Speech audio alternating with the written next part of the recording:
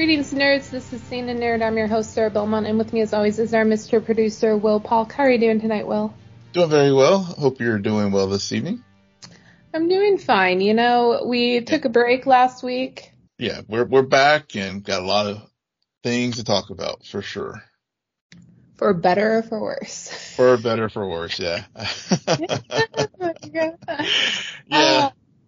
Yeah. Did you watch the Kraven the Hunter trailer? I did. I finally got around. I saw the poster. Really liked the poster, and I finally did watch the trailer proper today. Because I wanted it to be fresh of mind for tonight. And yeah, you know, I was actually pleasantly surprised that I didn't have the reaction of what the hell is this shit. It's a story of two trailers for me. On the one hand, it was like, oh, Aaron Taylor Johnson definitely like plays the part well, which I figured he would.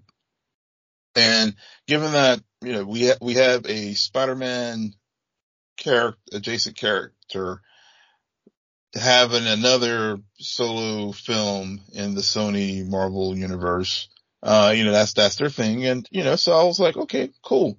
But where I was just like, where are they going with this was the, how Kraven got it looks like how Kraven got his powers. Because if I recall, I was like, wait a minute, Kraven, did they like do a Spider-Man like type of Kraven getting his powers with the drop of blood here? Cause I mean, that's not how he, if I recall, I don't know Kraven that well, but I do know that he did not get his powers from a lion. Right. Yeah. So that was where I was just like, you kind of, you know, and I know you don't have to necessarily do a 1-to-1 adaptation and all. No. And you can take liberties, but that one was just kind of like, all right, really? Y'all gonna give him the Spider-Man type of introduction? Okay. Right. Yeah. No, I agree with you. The trailer didn't bother me too much. The only thing that consistently runs through my mind during a trailer like this is, oh great, it's the anti-hero. So is he good or is he bad? Yeah. Agreed. Yeah, I was thinking that aspect of it too. Yeah. Yeah. It just, we've had a few of these. None of them have done particularly well at the box office or with critics. So I don't expect a lot from this movie. I don't even know if I'm going to see it. I didn't see Morbius. I'm not seeing, like, I haven't seen either one of the, Venom movies. So I doubt I will. But yeah, I do feel like I watched the movie though through that trailer. So I saw the first, second, and probably a part of the third act. Yeah, exactly. And guess what? The spoiler alert, by the end of it, you still don't know if he's a good guy or a bad guy. You still don't know. Yeah, we do get Rhino in it and stuff too. So, I mean, the Red Band trailer, it's a rated R film, and, you know, which I know I think the Venom films were rated R also. Yeah. So, you know, like I said, it has potential, but you're right. I mean, clearly outside of the Spider-Verse, I really haven't really been drawn to any of the Sony Marvel films. Let me correct that. Haven't been drawn to the recent Sony Marvel films, I should say. Yeah. The ones where Kevin Feige is not really involved at all, and it's noticeable. All right. On a down, well, since we're talking Marvel, people, I don't think are going to be surprised by this at all, but Marvel Studios will have a much smaller footprint at San Diego Comic-Con. Cool. Yeah. So they're skipping Hall H, this year. They've done that multiple years though. Well, yeah, but I mean, they had the big return, I guess, was it last year. They do a weird thing, like every other year they'll do it. Yeah. And then they'll, I think Kevin Feige has gotten so much glee from the reaction of when it's like a surprise or a fan event, and then he just announces things during that. Like he doesn't have to have the convention. So Right. I don't Right. know. It makes Yeah. sense to me. Yeah. Yeah. And you're right. Because of the writer's strike and potential Screen Actor Guild strike, it doesn't make, it's not surprising that they're not going to be at the event, because really most things are kind of stalled in production now. And it's also, just from a, not being a particularly good or bad, good look, showing up while there's people as work stoppages and celebrating, these properties right now. I mean, it's really, there's really no news at this point for really, or big things to unveil or any footage to really unveil, because a lot of things are on hold right now. Yeah, definitely. Yeah. Something that is no longer on hold, well, kind of, sort of. Well, we do know that Superman and Lois will return for a 4th season. Yep. But simultaneously, word got out that part of the reason why they've been renewed is because they're undergoing drastic budget cuts, which mean majority of the cast have been either reduced to guest starring roles or removed from the cast completely. Yeah. I mean, that news broke last week while we were on break. And, I definitely, whenever we first saw the news, I guess it was like a 1-2 drop. So we got the drop of the series being renewed, which was great news. But then the devil and the details started to come out, like, oh yeah, like as you noted, the budget cuts. And then the next day, was when it was confirmed. Well, I think that actually the day they were renewed, I think, Dylan Walsh, who plays General Lang, his wife posted on Instagram that he was not coming back due to the budget cuts. And then, after, I guess the next day was when the official word came down that, there was indeed going to be, reductions, from regular status to guest star status. And really, it's up to, I guess, story and the actors' availability as far as, whether or not they'll come back as guest stars or not. I know Eric Valdez, who plays Cal Cushing, has said that he is planning on doing some guest spots, and also the actress who plays Sarah, Indy Navarrete. I think she's also been rumored to come back, but beyond that, the other, I guess, regulars who have been on the show the first 3 seasons, no official word has come back out. Other than I know the actor who plays, John Henry did post on Instagram, like, looking for work. So, I mean, that could be taken as a sign that he's, moving on. But it did make as a regular, Michael Cudlitz, who, is playing Lex. So they did drop a lot of folks, but they did add him, as a regular for the 4th season, which, given, where things are headed with this season, at the end of this season, makes sense, because it looks like that's going to be the focus of the 4th season. How many episodes are remaining? Is it just 2 or 3? The penultimate was this past, Tuesday night, and the finale is next Tuesday. Okay, good. Yep. Cause, they're doing a weird thing, because I feel like not last week, but the week before, it was pretty much the finale. And now we're getting a little, like, teaser for the 4th season, and interesting. I wonder if any of them are going to die. I had a really dark thought the other night, like I mainly do, and I was just like, kill kill one of the boys, you had you gave us this idea that Lois would die of cancer this season. So a boy has to go. One of the sons. Yeah, one of the sons. Or leave us in a cliffhanger with, like, one of the boys in jeopardy with Lex. Cause I mean, Yeah. Don't do Yeah. that. Don't do that. It's going to be another 5 years before we see the fourth season at this rate. So. Yeah. But when it does return, in addition to the budget cuts, they also did an episode count, so it's only going to be 10 episodes next season. So Yeah. yeah. All right. And the last piece of news leads us into our main topic, or one of our main topics, which is The Flash, which we both watched. That the director, Andy Muschietti, is set to direct Batman, the Brave and the Bold. I feel like we already knew that. Well, it was rumored, and I think he kind of let the cat out of the bag early before it was officially announced, and then James Gunn confirmed it last week. So that was another one of those things that dropped last week on the heels of the Flash release. So since we've both seen The Flash, what are your thoughts about him directing Batman, the Brave and the Bold? I think I like this direction of The Flash. I mean, I know getting into the film, we'll get into deeper discussion about it. I like the film. I told you that before. I'm still like the film. I think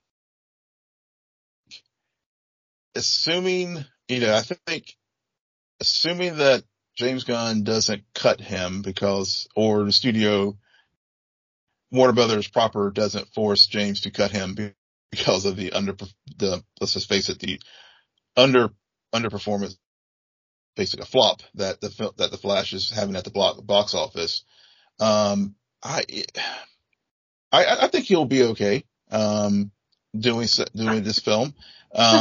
Glowing review. He's going to be okay. No, I think it'll be, I think he'll direct a good film. I mean, a lot of it's kind of like where, the Brave and the Bold will introduce the Bat family and stuff. I haven't read hardly any of the comics. That will be the source material. So I can't really speak to the tone of those books. So. But you don't, at the end of the day, you don't know. Like, you liked what he recently put out there. Yeah. So you're like, okay, we'll see if he can do some, like, one up this thing. Yeah. The Flash. Man, I'm having trouble with words today. I'm sorry, everyone. I am more hesitant about this, and not hesitant. Hesitant isn't the right word, because we all know that these directors, they direct a really weird movie or a really lame movie, and then they direct like an Oscar award winning film. And you're like, this is the same person. Yep. So, sure. I have a lot of issues with The Flash, and majority of my issues have to do with the directing.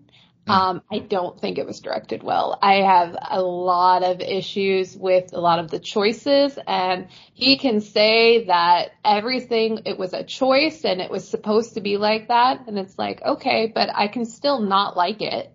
Yeah. Art house films criticized all the time for being like up their own ass, and people will say, this is stupid, this like lame, and it was an artistic choice. Yeah, but that doesn't mean that I have to like it. It just doesn't work that way. Yeah. Well, I would, my response to that would be, he's why I think he actually will be a good director, for this moving forward is he had the unenviable task of basically taking three different visions and trying to make it into a cohesive whole. And regardless of all, of some of the story points and other issues with that film, I personally was very entertained by it. Mm-hmm. Right. And so, and given the challenges of, we've been talking, since you and I have been doing this podcast together since 2017, we've been talking about the Flash movie and all that. So it's been around as long as you and I have been podcasting together. And it actually was released, I think it was first announced in 2015. So so to pull all that together and to put, and to at least for me, put together an entertaining film. Mm-hmm. Not saying it's perfect by any means, but it was entertaining, at least for me. And Right. so I think he has the vision, and if he can see a project from its inception, from, and really put his own personal print on it instead of taking three different visions and having to mold his, integrate his vision as well, then, I think he's up to the task. Yeah. Yeah. I'm not saying that he's not, and you're right. Like, in this case, fingers crossed, we are talking DC. They go through directors a lot. So we'll see if he's actually able to hold on to this one and see it through to the finish line. Mm-hmm. And then we can judge it. But at the same time, I keep thinking about how it makes perfect sense, your opinions about The Flash versus my opinions about The Flash. And I'm not just talking like nostalgic aside, because you've been obsessed with this character for a lot longer than I have. Mm-hmm. Now, moving that aside, I keep on thinking about our difference of opinions regarding two other MCU movies. The first one being Ant-Man Quantumania, and the second one being Thor. Like, for some reason, both of those movies that are by no means a great comic book movie, like, you walked away from Quantumania being like, yeah, it was a good popcorn movie film. Me, I was like, I hated it. I couldn't, like, it was horrible. Yeah. The writing drove me absolutely mad. And I walked out of the theater being like, I would put The Flash at the same table as Quantumania. It just bothers me.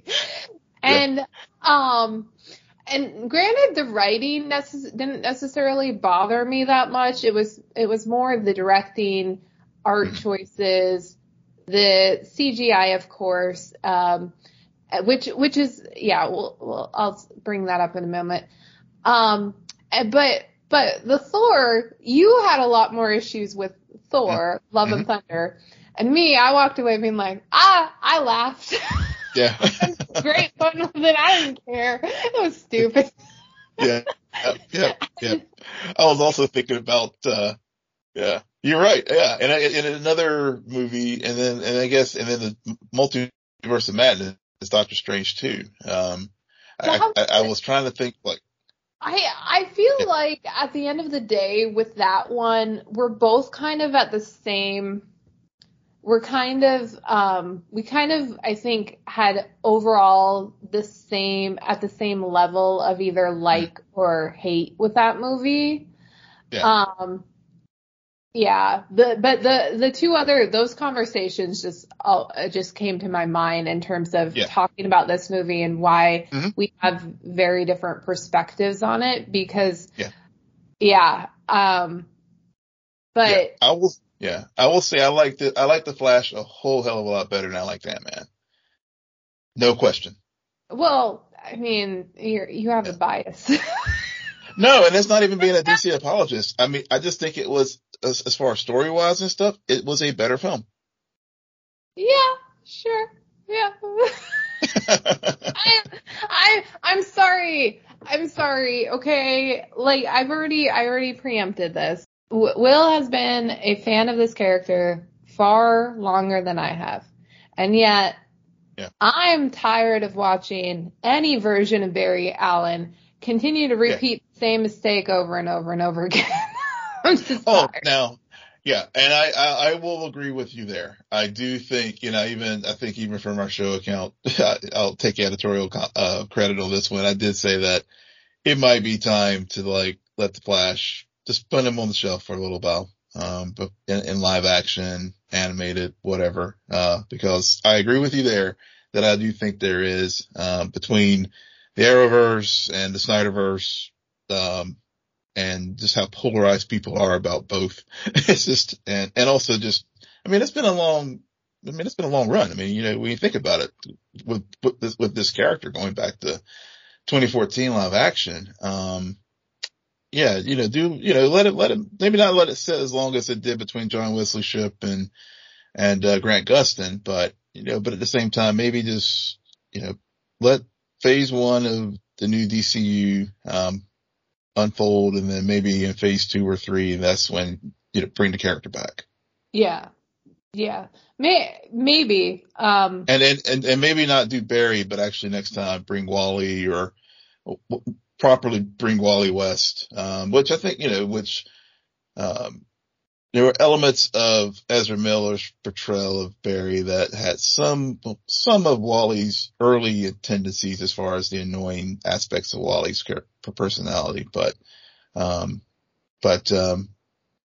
just truly bring Wally West, or Jess Chambers, or somebody else, or Bart Allen, as the Flash in the next time he's appears live action. Yeah. Yeah. Or just tell a different story, Yeah. or make it more compelling. There's so many things. I mean, we're talking about a comic book, a superhero genre where these characters, like, you take them out, you play with them, somebody screws up, somebody else tells a better story. It is what, yeah. Share more of your thoughts. Yeah. So, I mean, like I said, let's just, I know you put a pin on the CGI. And I don't want to spend, talk about that. We can talk about anything. Yeah. Well, let's just go ahead and put it out there. I mean, it's definitely been a topic of conversation.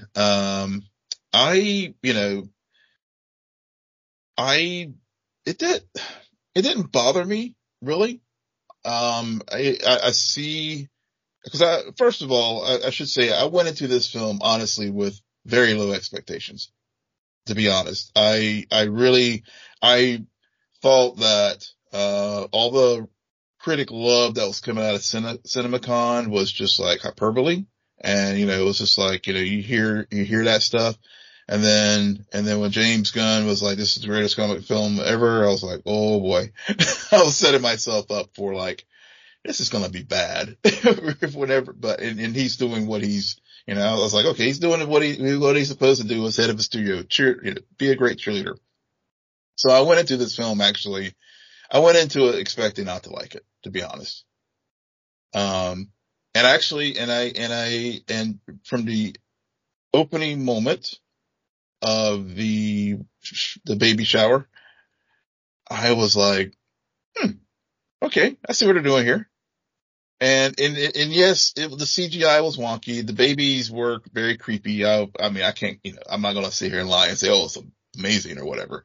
It was creepy. But at the same time, I liked what they were trying to convey as far as setting the tone of the film and of the character, at least in this iteration of the character. And so when I let myself just watch it for what it is, I was like, oh, I like the things they were doing there. He's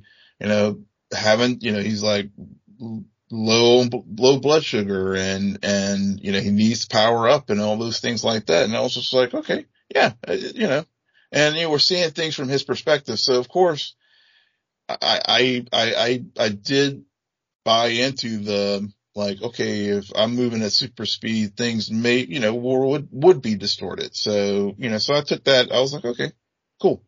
The later aspect of the film, in the third act, and I will say this is where the film did fall down a bit for me, was that third act.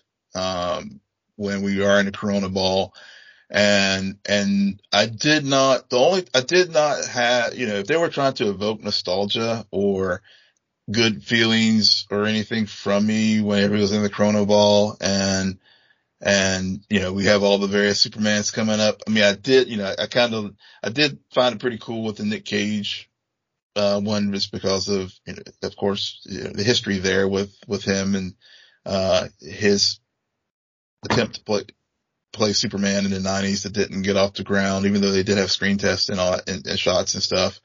And I did like the little glimpse of Jay Garrick's Flash.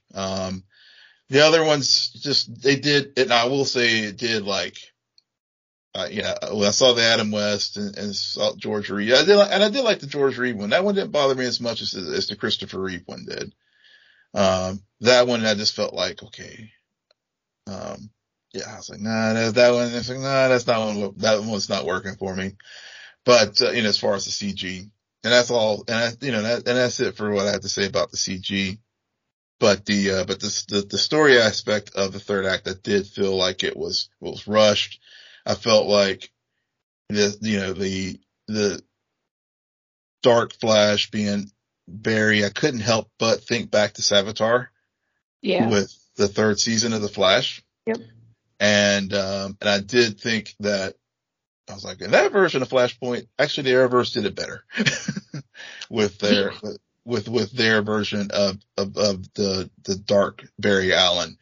And because I didn't feel like the third act it felt rushed and kind of shoehorned in, and this is where you had the competing visions of, I think, throughout the development of this film, where I felt like it wasn't cooked as well as it could have been. Yeah. Yeah. Was there anything that you thought the movie did better than the Arrowverse? So as far as the sort of the concept of Flashpoint overall, other than what I just mentioned about Savitar, I did like the way that, as far as the live action iterations of the story, I did like it the way they having the two Barrys. Mm-hmm. That really, despite Ezra Miller's issues, I have to say they gave a hell of a performance. And honestly, I will say that,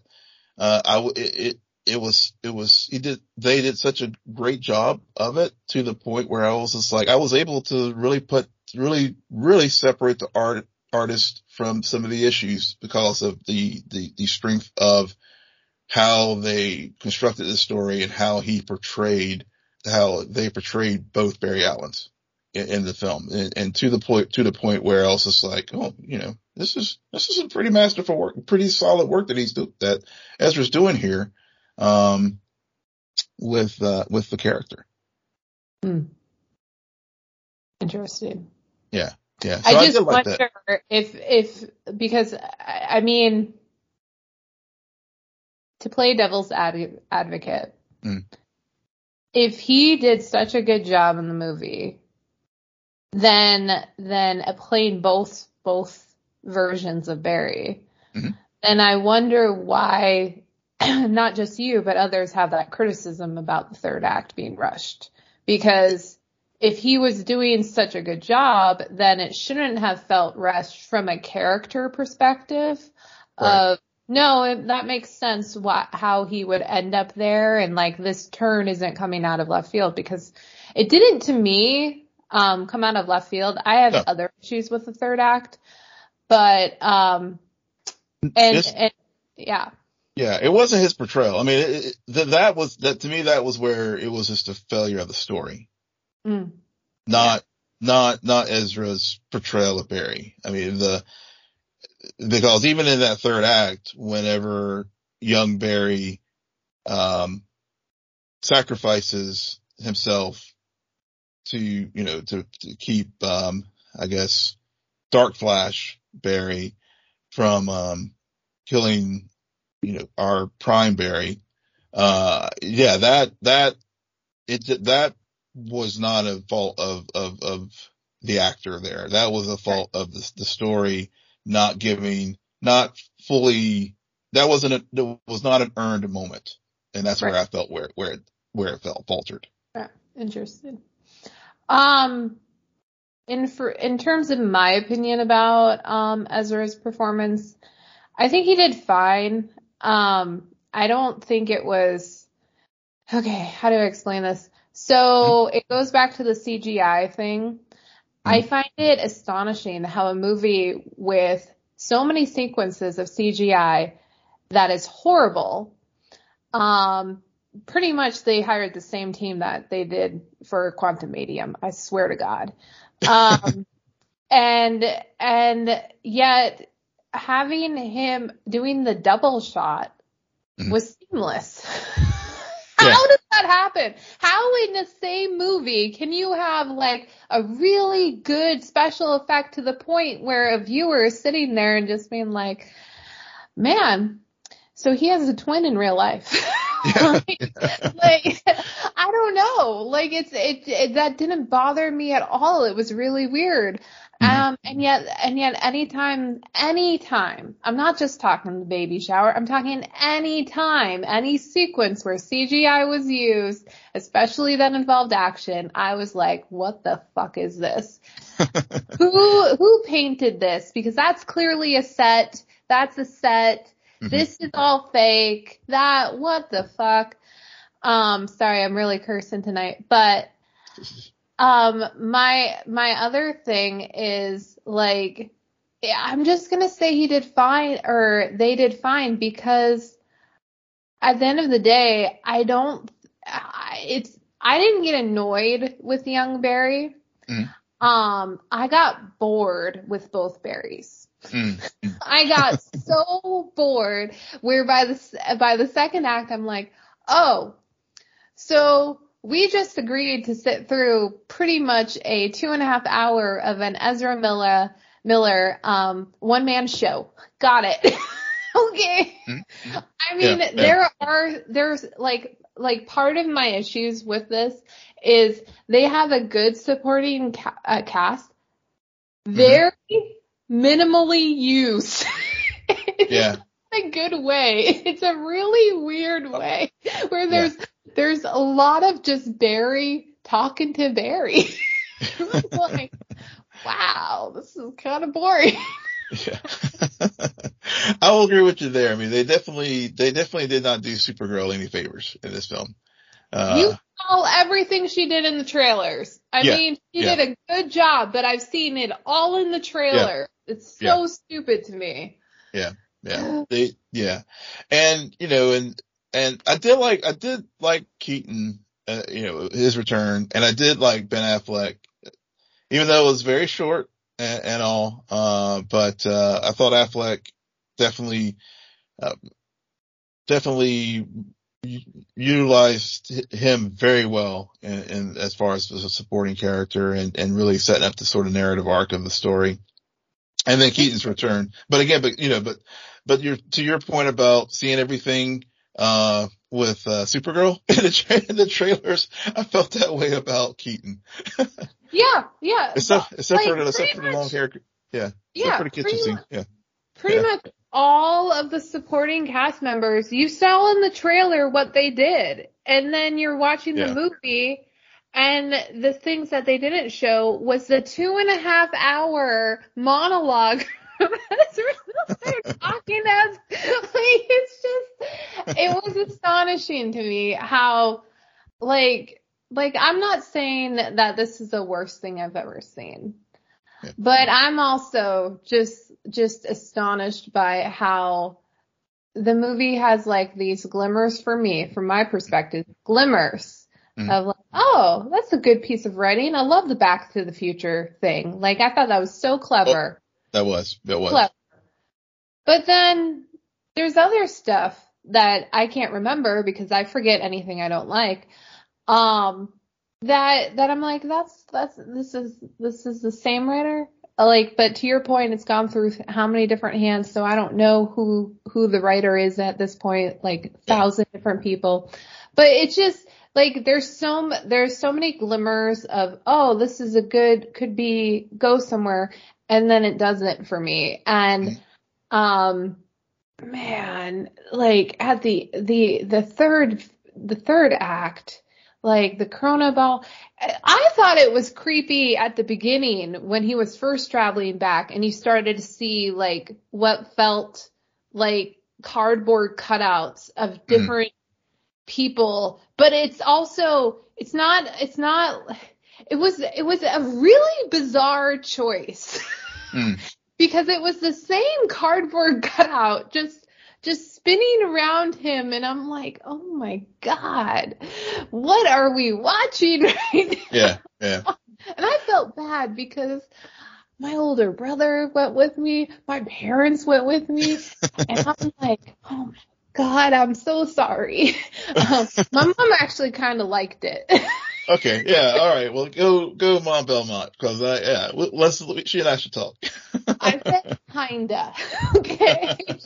She didn't go out there like the huge. She just told me it was better than when apparently I went with her to see Aquaman. Okay. Okay, fair enough. Because she understood what was going on. Because at the end of the day, it's a pretty straightforward, It is. pun intended, story. The one confusing thing, Yeah. and we have to talk about this because it's a time travel movie. Yeah. Okay, so we all see the spaghetti scene and get explained that spaghetti breaks. Just like time breaks when you make a change. So you make a new world. And so the world that we spend majority of the time in throughout the movie with Keaton Batman ends up being hopeless because of how it was formed through Barry's choice to, okay. So then by placing the tomatoes on the top shelf, he's able to save his dad in his own timeline. So with the spaghetti changes that you do impact, so I think it's different from the MCU branches, like we saw in Loki. Yeah, I know. Yeah. So basically, I guess, you don't, by doing the branch, by doing the spaghetti, you never like break any things, just kind of loop on top of each other. So nothing ever, there's never like a break, so to speak, like we've seen in the MCU or other iterations of time travel in media. Cause I think the thing that Keaton, that Bruce tells Barry, things flow both forward and backwards, and then you just have these little focal points of events. So basically, yes, what's that? my explanation was correct. Yep. So just making sure so by basically Barry putting the tomato can back, putting it on top instead of the bottom. Yeah. So the thing on the back end was, mom still dies. Dad now just looks up. And so now dad, after he'll still serve 17 years in prison, but the difference is instead of looking down like he did before and the video doesn't free him, now he looks up. But the thing is, the changes on the front end, the front side of it is now, instead of whenever Barry returned, this new line and this new part of the string, there's still, there's going to be other types of changes that will still happen. Yeah, like George Clooney is now Batman. Exactly. Okay. Yeah. I know it's not the MCU, and I do like the spaghetti analogy to the extent that where I could have sworn he broke a piece while explaining it. He did. So to me, it doesn't make sense. It doesn't make sense. It just. I think that, I think the dried spaghetti. That to me is like that's the Back to the Future rules as far as like time travel with the dry spaghetti. But in the Flash, it was the boiled spaghetti that when he's using the analogy that's that universe's version of time travel. And that's the rules that we are playing by in this film instead of the uncooked spaghetti. Okay. Okay. Yeah. Yeah, I mean, I that's don't just, that's like, just, I don't like those that's how I rules. took it. I just don't like those rules. They don't compute for me logically. Um, and they just make it very confusing. So thank God this universe I is. mean, at the end of the day, I mean, it's just basically, yeah. Well, I mean, at the end of the day, yeah, it's like, yeah, at the end of the day, it's just basically the spaghetti analogy, basically just is time is fluid, and there's just certain focal points that are like, I guess, like to use the across the Spider-Verse term, canonical canonical events that, like in this case, Barry's mother has to die, Right, regardless of wherever the intersections of spaghetti happen. That is right. that, yeah. We But got then that the right. things Yeah, but then the things around it are fluid. Yeah, Yeah, not everything around it's fluid. I mean, in every universe, I see Barry Allen. He's always a fuck up. yeah. Really And that was the other thing too that, so stupid. yeah, that was another thing too, as far he has a screw up for sure about when it comes to time. Cause that was the other thing that I did have, when I did think about it, I was like, so we just spent 2.5 hours, with this character, and we get that. I will say that was the moment in the grocery store when he does say goodbye to his mother. I mean, that was a very effective moment for me. My dad ruined that moment for me completely. It was not effective at all when you have a 7-year-old man lean across my mom who's sitting next to me and says, shouldn't this be a Father's Day movie? Like, what is this, Mother's Day? Okay, calm down. Calm down. He saves his dad. Pay attention. Yes, Uh, exactly. So it is a Father's Day movie. Exactly. Yeah, he saved his dad. He got his dad out of jail after all these years. but we Uh, didn't see the dad at the end, like in a way. We didn't see like their reunion, so I don't know. It was very, very strange. yeah. It, Again, it was things it you was in like, it was in one of the three cuts. probably one of Yeah. the Oh, 400 cuts. yeah. Yeah. Oh, Um. Yeah, but I did like that moment, but, where I was going with that, was that did Barry really learn his lesson? nope, nope. After we spent all this time, because I'm just like, that was the thing. I was like, wait a minute. At the end of the day, he did the same thing. It just didn't have universes colliding into each other. Well, you will never know like what ultimate damage he did. Um, Right. so what path like that set him on. Yeah. Um, Yeah. but really the takeaway from the movie is Barry still didn't learn because he did like I get it. You can't it's hard not to let him save at least one of them. Hmm. But at the same time, for me, I wasn't emotionally invested in the relationship between his dad and him. I mean, it's a difficult task. Yeah. Like, because you got two parents and you need to set up like the emotional for both of them. And the focus is always going to be like focused on Barry and Nora just because like she's the reason he goes back. But in order for like that ending to really work for a lot of viewers, I think you have to build more of a connection between him and his Yeah. dad and Oh yeah. or just them I agree. as a unit. Yeah. Again, it's really hard in this movie when I don't know how many scenes are just Barry talking Barry. Nobody else. It's Yeah. just Well, Barry talking to yeah. Barry.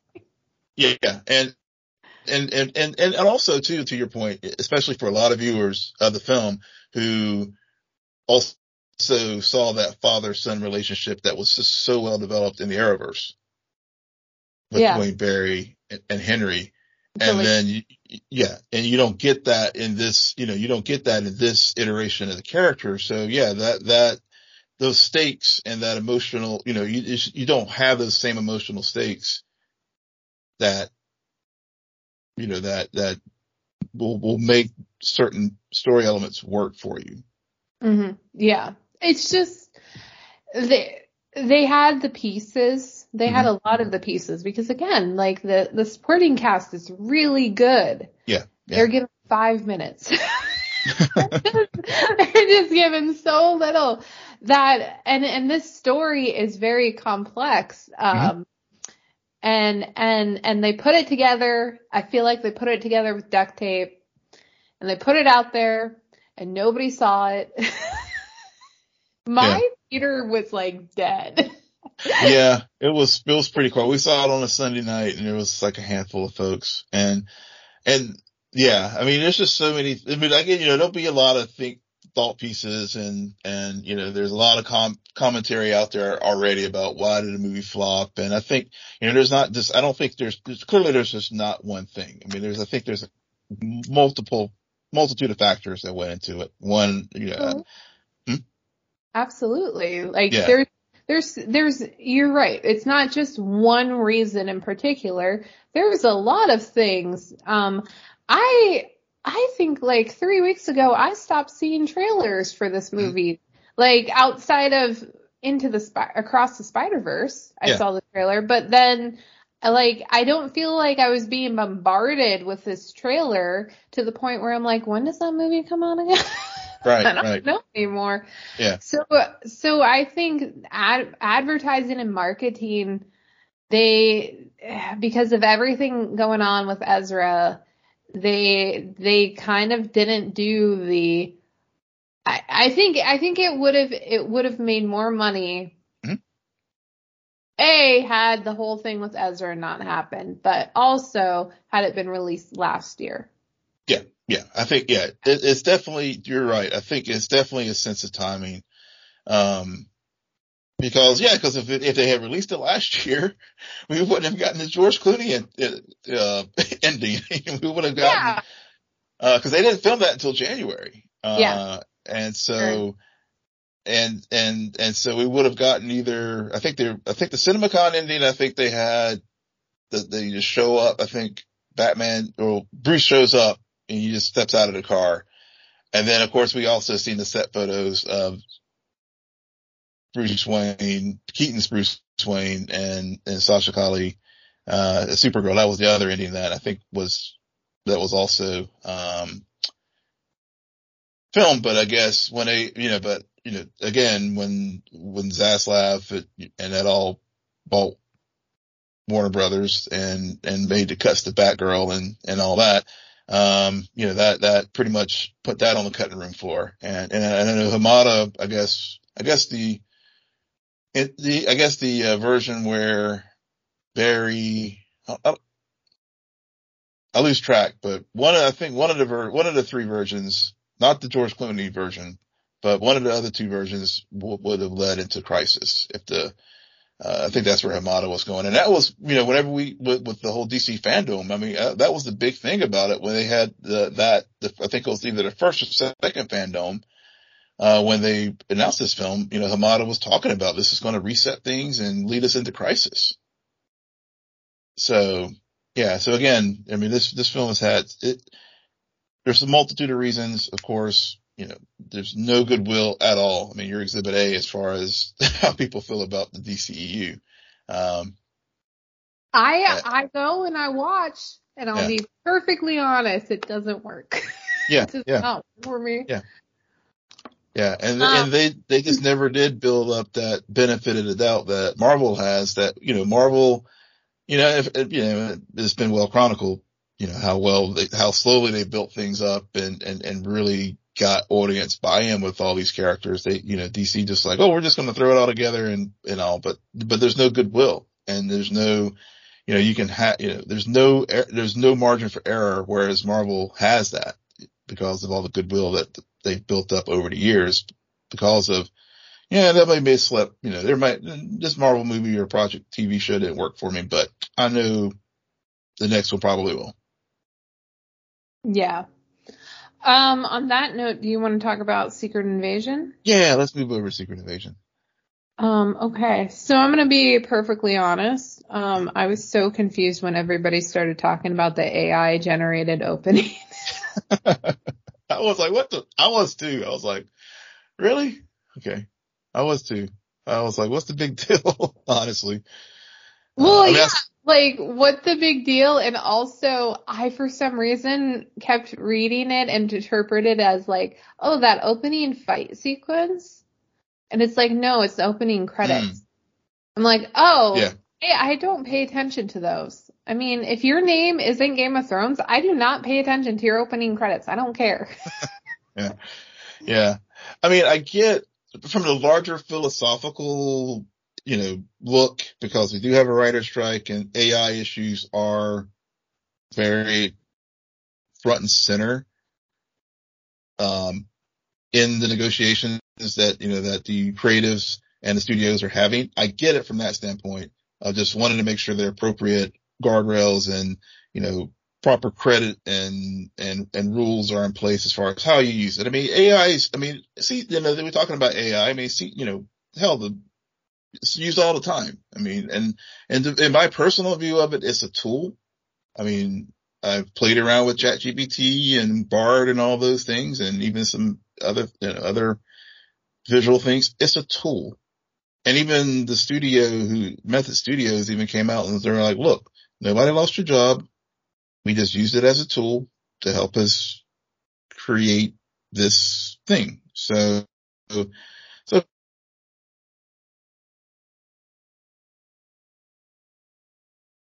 was also the merits of the show itself. Yeah, you cut off out there a little bit for me. Yeah. Yeah. I heard it come back in. Uh, Um, yeah, so I think we're not going to talk about the AI no, controversy because I don't think either one of us really cares about it. yeah. Overall, I thought this was a fine fine first episode. There's going to be 6 episodes. Mm-hmm. I thought the ending was really solid and is kind of what I was waiting for the entire time. Because they Mm-hmm. had to do a lot of setup and it just left Yeah. me with a lot of questions, Mm-hmm. like Fury, they make it a big deal that Fury is now on Earth throughout the Mm-hmm. entire episode, right? Right. Yet, yet he came like to Earth real quick, where I thought we were gonna get a scene where somebody was gonna call him, or Agent Hill was gonna call him, and then he was gonna come down. But all of a sudden, he just walks in, and I'm like, whoa, what? Were you already here? Yeah. Were you Yeah. like, what is happening? Um, but and then also like the question of like, well, why did the blip have such a big effect on him? Why did it screw him up so much and not Maria Hill? Who is she referring to in that chess scene? I forget the exact line, but it's something about like, are you wanting to make it up to Talos, or are you talking about that other person? Who potentially could be Tony. I don't know. Um, but they present us with a Nick Fury who is a character we know, we've seen a lot of, and yet this Mm-hmm. version of him, like, I'm kind of looking at the show and watching him, and like, who are you? How Yeah. Yeah. did we get here? Um, but I think that's necessary because that gives you some mystery, some like Mm-hmm. intrigue about someone who you feel like you do know, but there's a gap now. And so they needed to set up some of those. Okay, we're going to fill in this gap, since we're Mm-hmm. starting to raise these questions. And it is a show about paranoia. Yeah. And so I think that all makes sense. And the cinematography reminds me so much of Andor and Falcon Winter Soldier. Yeah. Yeah. Yeah. Totally. Totally. Yeah. Yeah. Yeah, I got those. I was definitely getting those vibes. And yeah, and, everything from the cinematography to the title cards with, whenever they were in different places, that was definitely Falcon and Winter Soldier, and also, Black Widow as well. Mm-hmm. Which were also, and, I messaged just to you last night. I liked it because I also felt very grounded. Yeah. You do have all these aliens and stuff running around who are with the Skrulls, but Marvel does whenever they get back to their roots, it was very like phase 3 as far as some of the, storytelling that we got there with the more grounded stories like with Winter Soldier, That was phase and 2. Civil War. Yes. I guess Winter Soldier was 2, but Civil War was phase 3, right? Yeah. Yeah.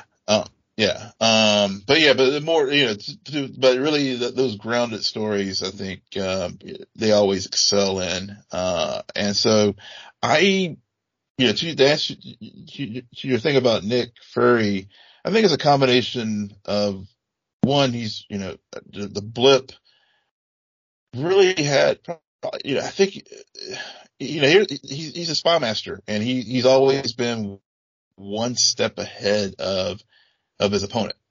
And it seems, it seemed that he is just coming to grips with like, I was blipped, and so maybe some PTSD or, or something where he's just kind of grappling with that, being that removed from the chessboard and all. But two, I also think it's a combination of him probably, like I think about when he got taken by, Sonya Falsworth, henchman, trying to play, yeah, he's lost a step, but he's still, Nick Fury losing a step is still, he's still 2 steps ahead of many other adversaries.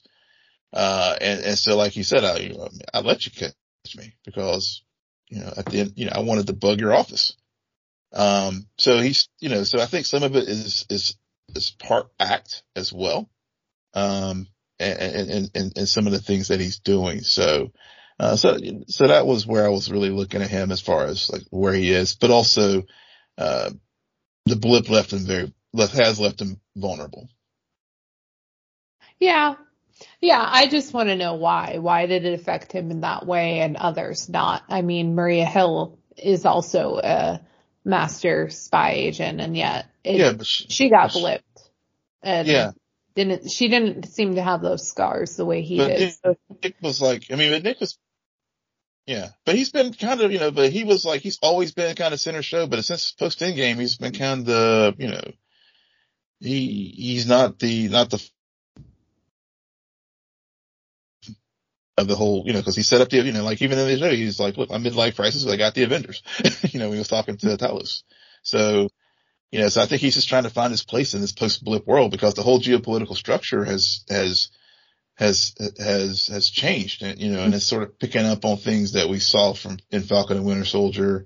The Skrulls are much like the antagonists that were in at least the Splinter Skrulls, and Skrullos are like the people that we saw in Falcon and Winter Soldier, where they're very much so. Yeah. It's funny, the final scene, I like the choice to kill Maria Hill. Not because I don't like the character. I love the character. I just thought it was a very surprising moment. And it took me listening to a review from Kind of Funny where they pointed out, which I thought, like, I was like, there's a reason why I like that. And that you just answered why I liked it. But it's because you start the episode with Ross and thinking like, he's a Skrull. We know he's a Skrull. And then it turns and he's a Skrull. He dies. And then you end it. And you're like, for a moment, when she's first shot, you're like, oh, she's a Skrull. No, No. And then, Right. and the fact that it was Garvik wearing Nick's face and doing that, and then that moment where Nick sees and rushes over to her and says, "This is my face. Like, it wasn't me." And it's just, it's very sad, knowing how close they were. I didn't like how Nick just left her dead body when all the chaos was going on. And I also was wondering, a bomb just exploded 10 minutes ago, and yet nobody is going to stampede over her. like there's so much running around, but that's a dead lady. We're just going to run around her. This is a very weird thing. But they also pointed out something I didn't pick up on. But earlier throughout the episode, there are these people that Nick Fury sees, and Garvik ends up wearing all three of those faces as he's leading Nick to where he wants him to be when the bomb goes south. Yeah. So they're doing very clever things in a subtle way. Which is always appreciative, especially when people are kind enough to rewatch things twice and then tell me what I should take away from them. I really like that. But yeah, I thought it was I'm not blown away by this in any means. I mean, for a while there, I was thinking, I'm like, man, this cast is old. We got the old Avengers going on. The cherry actor. I like him. And then they sprinkle in Emilia Clarke and the actor, I'm blanking on his name, who plays Garvik, but I know he's from Bridgerton season 1. And I think this is a good start. I hope it gets better. But that is a tough ending to one up within the next 5 episodes, because that's a really good ending of an episode. Yeah, that ending was, and you know, and they did play, whenever she was shot, it was a startling moment too, and especially when she didn't change to a Skrull. But then I'm like thinking too, she went in No Way Home, I believe she would, Hill was masquerading as a Skrull, and so was Talos' Nick. It was, Soren, Talos' wife was using Hill as a, Yep. Yeah. So they played that card before, but it definitely,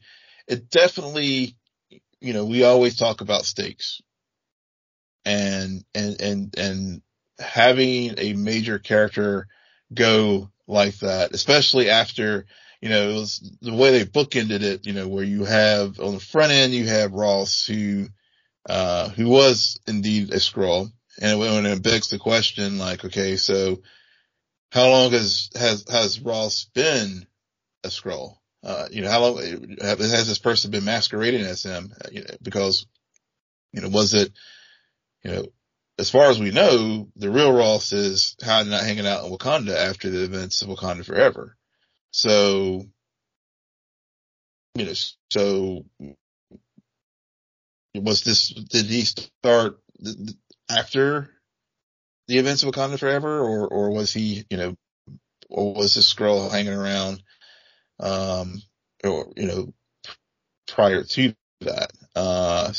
But then like as you said, the ending of having Maria Hill be the one who's a major character, get killed like that. And will this death really stick? Because, we've seen this, before with Coulson as far as Nick's, one of his aides, right, getting killed. So, I'm really, if they're going to do it, don't do the Marvel, backdoor. We got some, no takebacks. They're dead. They remain dead. We'll see. We'll see if they take it back real quick in the next episode. somehow or another. But, but yeah, but like you, I wasn't, it was solid. I wasn't like blown away, like, oh, but yeah, it was a solid start. As we were talking the other night, I was like, yeah, I'm kind of worried. yeah, But, so far, so good. yeah. But like Will forever be the DC apologist and I will forever be the MCU apologist. We have our loyalties, Yeah. I know when I'm biased about something and I go into an MCU show thinking this is going to be really good. Sometimes I'm disappointed. Sometimes I'm not. Yeah. But I like it. I Yeah. feel like we need this kind of show. We haven't gotten it since Hmm. Falcon Winter Soldier, and like that ending moment just kept making me think of I think it was the third episode where you had the bloody shield Oh at the yeah. Yeah. Hmm. masterful, Yeah. masterful, and they played classical music just like in this one. There's something Hmm. so like eerie about it. Yeah. Yeah, so cool. Yeah. Very But cool. yeah. So we got 5 weeks with Fury and Sons, Talos and Sons. And we'll see what we get by the end of it. We'll see if Will is on the train or if he got off and he's like, nope, I'm not on this train. I'm going to a different one.